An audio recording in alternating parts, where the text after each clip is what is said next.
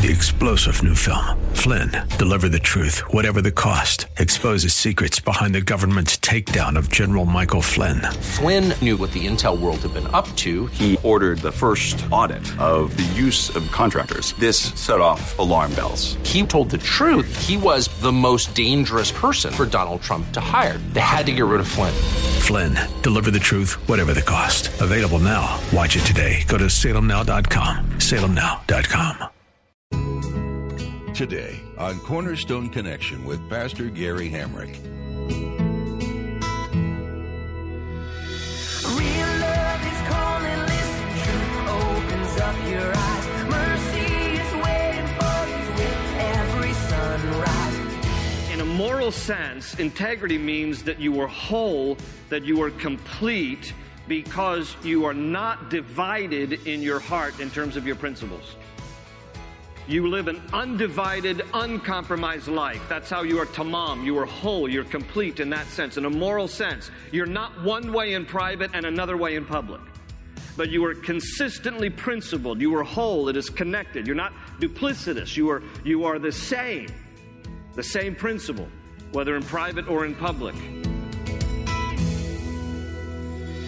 This is Cornerstone Connection, the radio ministry of Pastor Gary Hamrick of Cornerstone Chapel in Leesburg, Virginia. Pastor Gary is teaching through Proverbs. As Christians, it is important for us to understand what it means to hold integrity. Many know how to put on a face of good when it's required, but then fall into sin all other times. Pastor Gary teaches us that we cannot adhere to that double standard. As Christians, we are called to pursue good and godliness at all times. If you are knowingly sinful whenever goodness is not required of you, you are lacking integrity. Pray for Jesus to help you pursue integrity. Study the characteristics of Christ and strive to put them into practice regularly. Well, let's join Pastor Gary in the book of Proverbs, chapter 14, with part 2 of his message, Virtues in Proverbs.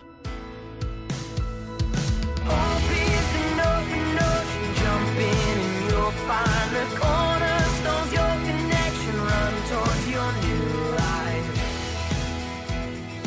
I'm haunted by the advice of a pastor friend of mine I heard years ago say about himself, and I think this is true for me, and I think it's true for all of us. I am one bad decision away from losing everything. And it's important for us to walk in the fear of the Lord and to remember that all that we have and all that we are is from the Lord. Number 3, an important principle to humility that Proverbs teaches us is to celebrate others, not yourself.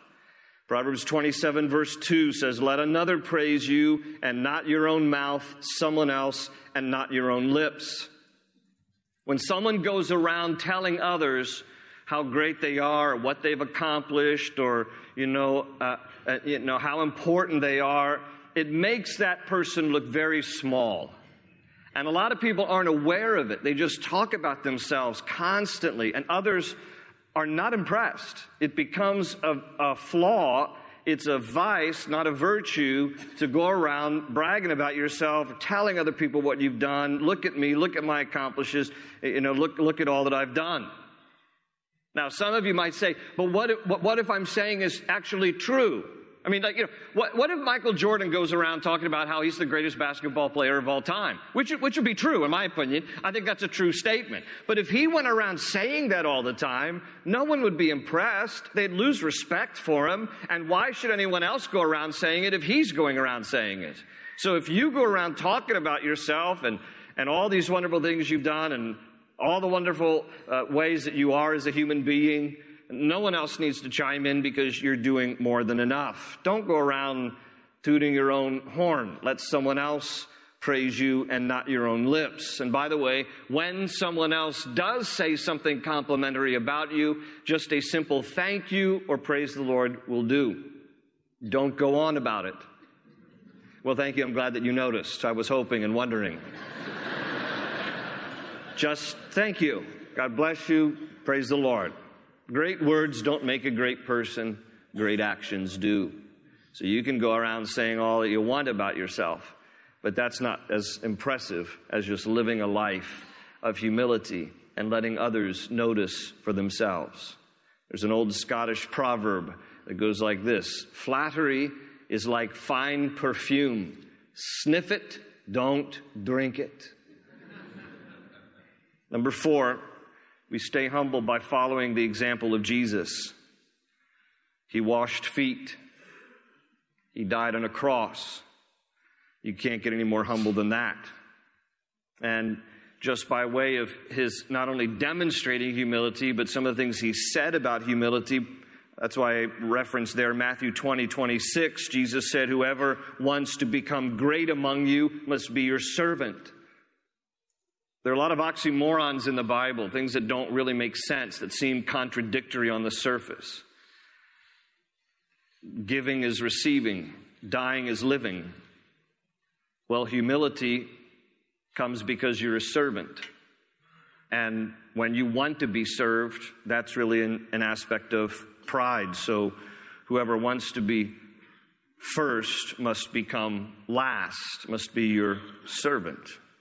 Greatness comes through leastness. And then, of course, Philippians 2:8, which reminds us about the supreme example of humility when it talks about how Jesus humbled himself and became obedient to death, even death on a cross. Jesus laid down the royal robes and condescended to our level, stooped down to us, humbled himself, died on a cross, experiencing the scorning, the shame, the embarrassment, and he did it all because of his love for us. He was the supreme sacrifice, the supreme servant who demonstrated humility. He surrendered it all for us to have life. It was the great exchange. So no greater example to follow in regards to humility than Jesus. And Proverbs 3:34, just another proverb to remind us that God mocks proud mockers, but gives grace to the humble. Only in humility will we really experience the full extent of God's grace.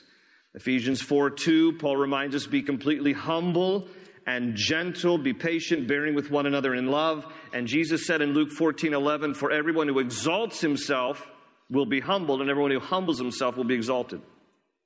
Again, he's saying if you want to promote yourself, then that's pride and God will humble you. But if you let God promote you because you're humble, then God will exalt, God will promote. God will be the one to give you promotion or accomplishment or success. But let's not be self-promoting people, self-aggrandizing people, self-reliant people. Let's learn humility and walk in humility before the Lord. The second virtue that I want to highlight on the list with you today is kindness. Kindness. One of the things that you'll notice in this list of virtues is that all of them are modeled by the Lord, and certainly kindness is no exception. We see all through the Gospels, in particular, the kindness and compassion that Jesus demonstrated to people, particularly those who were in need. You see kindness with the woman caught in adultery. You see kindness extended to the lepers who were social outcasts of their day. You see kindness extended to the diseased and the discouraged. You see kindness that Jesus extended to sinners and the suffering. Jesus was constantly demonstrating compassion and kindness to people. Now, there were times that he was very direct and confrontational. There were times that he was tough, driving out the money changers in the temple and all of that. But Jesus just was constantly demonstrating kindness and compassion to people. And he calls us in a similar way to be kind and compassionate. In Matthew chapter 9:36, it talks about how when Jesus saw the crowds, he had compassion on them because they were harassed and helpless like sheep without a shepherd. And Jesus noticed the crowds and his heart went out to them. He realized these are hungry people, these are tired people, these are sinful people, these are diseased people, broken people, and his heart went out to them, and he was always directed by the Father, and he was always obedient to the will of the Father about what to say, how to say it, who to heal, who not to heal, who to minister to, who to encourage. Jesus was always on this just divine timetable and sensitive to the move of the Father in regards to other people, but it was motivated by a heart of compassion and love and kindness. Now, I am particularly thankful when you look at the Gospels how much Jesus demonstrated kindness, because in a sense what Jesus did was he masculinized it. He masculinized it. Now, why do I say that? I say that because I think that in particular for men, we think of kindness as a feminine trait, because kindness, with it is associated tenderness. And to be quite honest, I don't know who would agree or who would disagree with me on this, but I think women in general are the tender gender. They are the kinder gender. I think it is more fitting with their nature in terms of being tender and soft and compassionate. I think kindness comes easier to women, quite honestly, than I think it does to men, because men kind of pride themselves on being tough and gruff. And there's a place for being tough. I'm not sure about gruff, but there's a place for being tough. And yet I think sometimes for men, the idea of kindness sounds almost feminine. But I'm glad that Jesus masculinized it, because he demonstrated it, that there's wonderful qualities in our Lord, and kindness is demonstrated constantly throughout the Gospels, and it is something that both men and women should aspire to be, following the example of Christ in his kindness. Men just, in general, tend to be a little gruff and tend to be a little too tough. Women, in general, are more kind and tender. You know, look, we've seen it played out 100 times in different ways. Little Johnny wakes up with a sore throat. And mom's like, oh, little Johnny, I'm so sorry. Why don't you go back to bed? I'm going to take your temperature. I'm going to rub your chest with Vicks, and I'm going to make you some chicken soup. And Dad's like, come here, Johnny, let me look at you. You look fine. Why don't you go out and chop some wood and drink some vinegar and hot sauce? You'll be fine. And Mom's like, honey, sweetheart, he's only 5 years old. All right, well, skip the hot sauce. But, you know, it's just that kind of thing that I think men in particular have to work harder at this. That kindness may not always come as naturally. And in regards to all of us, we need to follow the example of Christ. Because if any of us have come to faith in Jesus, you and I came to faith in Jesus because we responded to the kindness of God. Romans 2 verse 4, it is his kindness that leads us to repentance. And so all of us who know Christ as our Savior have responded to the kindness of God, demonstrated through his Son. And therefore we should also be people who demonstrate kindness as well. We're called to be kind. Paul would write in Colossians 3:12, therefore as God's chosen people, holy and dearly loved, clothe yourselves with compassion, kindness, humility, gentleness, and patience. And in 1 Corinthians chapter 13, that beautiful chapter on love that really just explains what love is, in 1 Corinthians 13:4, it starts off, love is patient, love is kind. Kindness is a virtue. In Galatians 5:22-23, there's a list of the fruit of the Spirit. Love, joy, peace, patience, kindness, goodness, gentleness, faithfulness, and self-control. So kindness is all throughout the Bible. Kindness is a virtue that we should demonstrate. And Proverbs calls us to be kind too, particularly towards those who are disadvantaged in some way. Here are a few verses to remind us. Proverbs 14:31, he who oppresses the poor shows contempt for their maker, but whoever is kind to the needy honors God. And how about this? Proverbs 11:16 and 17, a kind-hearted woman gains respect, but ruthless men gain only wealth. A kind man benefits himself, but a cruel man brings trouble on himself. Kindness is gentleness expressed through tenderness. Kindness is gentleness expressed through tenderness. And it is a virtue that we should all take on. A third virtue that I want to highlight with you from Proverbs is the word integrity. Integrity. Now, David would say in 1 Chronicles 29:17, he says, I know, my God, that you test the heart and that you are pleased with integrity. David says, I know that you test the heart, Lord, and that you are pleased with integrity. The Hebrew word in the Old Testament for integrity is tamam. T-A-M-A-M. Tamam. And it means completion, wholeness, something that is finished, something that is clean. So how is that, tamam, a word that exemplifies integrity. Here's how. In a moral sense, integrity means that you are whole, that you are complete, because you are not divided in your heart in terms of your principles. You live an undivided, uncompromised life. That's how you are tamam. You are whole. You're complete in that sense. In a moral sense, you're not one way in private and another way in public. But you are consistently principled. You are whole. It is connected. You're not duplicitous. You are the same principle, whether in private or in public. And God calls us to lead lives of integrity. Somebody once said that integrity is doing the right thing even when no one is watching, because God is always watching. So it is making sure that we're living lives of integrity behind the scenes and in public, that there's no division or duplicity in our lives, but that we were whole and complete in the Lord, modeling integrity publicly and privately. Jesus was commended himself for being a man of integrity. But before I read the verse out of Mark chapter 12, the context, however, is that people who were saying this about him are actually buttering him up because they're trying to trap him. However, even in what they say, though their motives are wrong, they make a right assessment of Jesus. And this is what they say in Mark 12:14. They came to him and said, "Teacher, we know you are a man of integrity." It's the word that is used. We know that you're a man of integrity. You aren't swayed by men because you pay no attention to who they are, but you teach the way of God in accordance with the truth. Now, listen, they said that you're a man of integrity, and here's how they define integrity. Because you don't pay any attention to who people are, you teach the truth in accordance with God. They weren't saying that Jesus was detached from people. You don't care who people are. Of course Jesus cared about people. What they're simply saying is, and even again, their motives were wrong, but their definition is correct, that Jesus was more concerned about pleasing God than pleasing people. And part of integrity is that you and I are more about being God pleasers than man pleasers. Because the moment you try to be a people pleaser, you will not be making decisions with integrity. You'll be making decisions according to whatever is expeditious at the moment. You'll just be like, okay, well, this is needful and this is necessary, so I'll say this and I'll do that.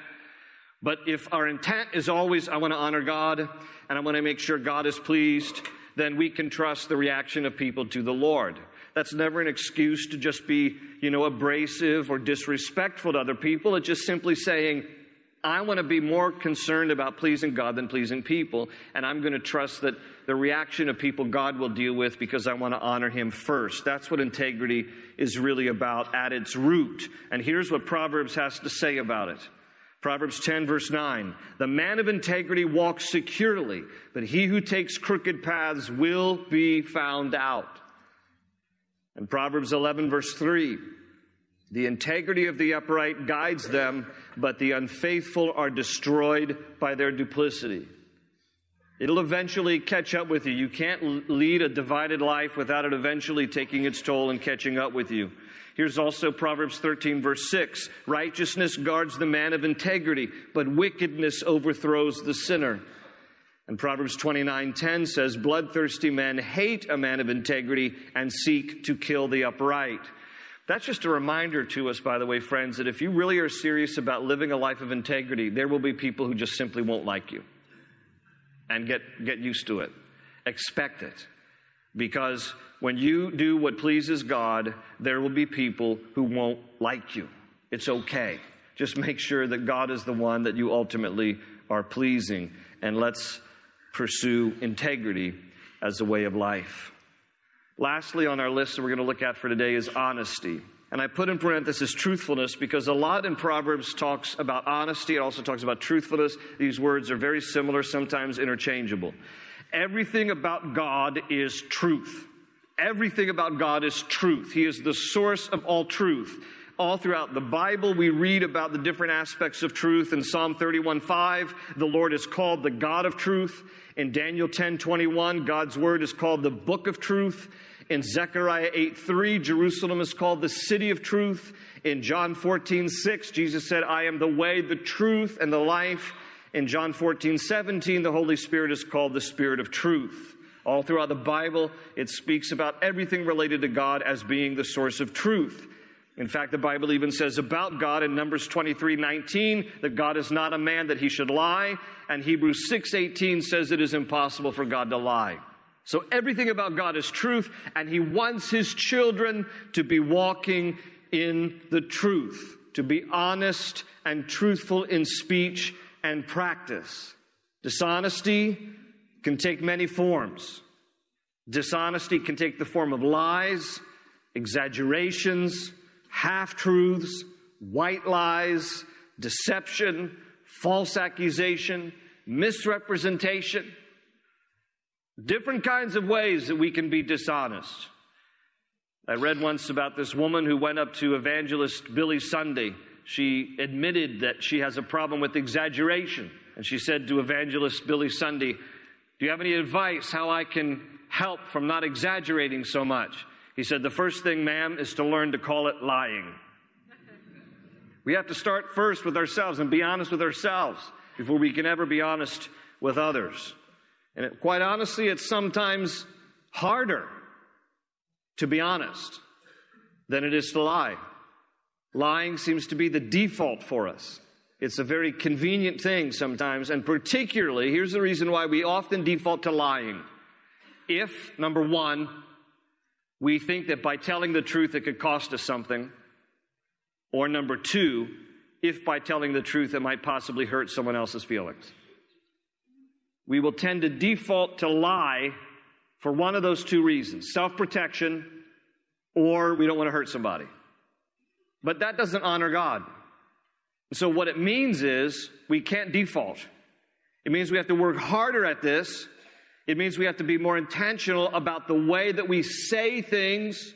We have to be sensitive in the way that we respond to a direct question so that we can be truthful without exaggeration or without misrepresentation or deception or lying. So it's harder.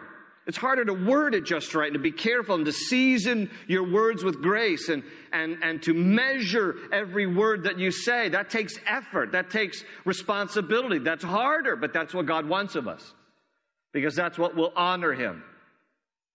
And sometimes, listen, you can just keep your mouth shut, and that's okay too. I mean, unless you're directly asked a question, and then you have to respond directly. Sometimes you're not asked. Don't volunteer. Because then sometimes it can be hurtful, and now you're trying to figure out a way to say it in a way you didn't need to say it at all. But when called upon, sometimes in conversation, somebody's going to ask a direct question, and you're trying to figure out this feels like a setup. And so you're trying to think, how do I answer this tenderly? How do I answer this correctly? How do I answer this sensitively? But truthfully, God calls us to be honest. And here's what Proverbs has to say about honesty in a few passages. Proverbs 12:22, the Lord detests lying lips, but he delights in men who are truthful. And Proverbs 12:17, a truthful witness gives honest testimony, but a false witness tells lies. And then also Proverbs 24:26, an honest answer is like a kiss on the lips. And Proverbs 8:7 says, my mouth speaks what is true, for my lips detest wickedness. May that be our goal, to speak what is true, that we would detest what is wicked. Again, I gave you just an example of 12, and we only focused on 4. But may we look through Proverbs, and may we ask the Lord, help us in all these ways to demonstrate the virtues that, Lord, you model. You are the perfect example of all these virtues, but maybe it's okay if we just say, Lord, let me start with these 4 first. Humility, kindness, integrity, and honesty. Would you pray with me? Open ocean, jump in and you'll find the cornerstones, your connection, run towards your new life. The wisdom of the Proverbs transcend time and culture.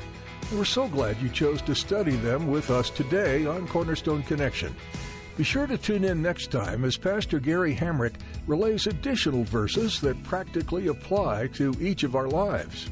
Cornerstone Connection has an archive of past messages available to you on our website if you'd like to hear other teachings right now. Just visit cornerstoneconnection.cc and click on Teaching Library under the Teachings tab. Are you listening right now in the Leesburg, Virginia area? If so, we want to meet you in person. Our listeners are always welcome to come be a part of our weekly worship services at Cornerstone Chapel, where these teachings originate from. Join us on Sundays at 8:30, 10, and 11:45 a.m., or stop by Wednesday at 7 p.m. for an in-depth Bible study. We're excited to have you worship and fellowship with us. You'll get all the details you need at cornerstoneconnection.cc, or give us a call. You can reach Cornerstone Connection at 703-771-1500. Please let us know as well how we can be praying for you. That number again is 703-771-1500. That's all we have time for today. Thanks for tuning in today to Cornerstone Connection. They say you're a wandering soul, that you've got no place to go, but still you know, you're not alone. Real love is calling, listen, truth opens up your eyes. Mercy is waiting for you with every sunrise. Hope is an open ocean, jump in and you'll find the cornerstones, your connection, run towards your new life.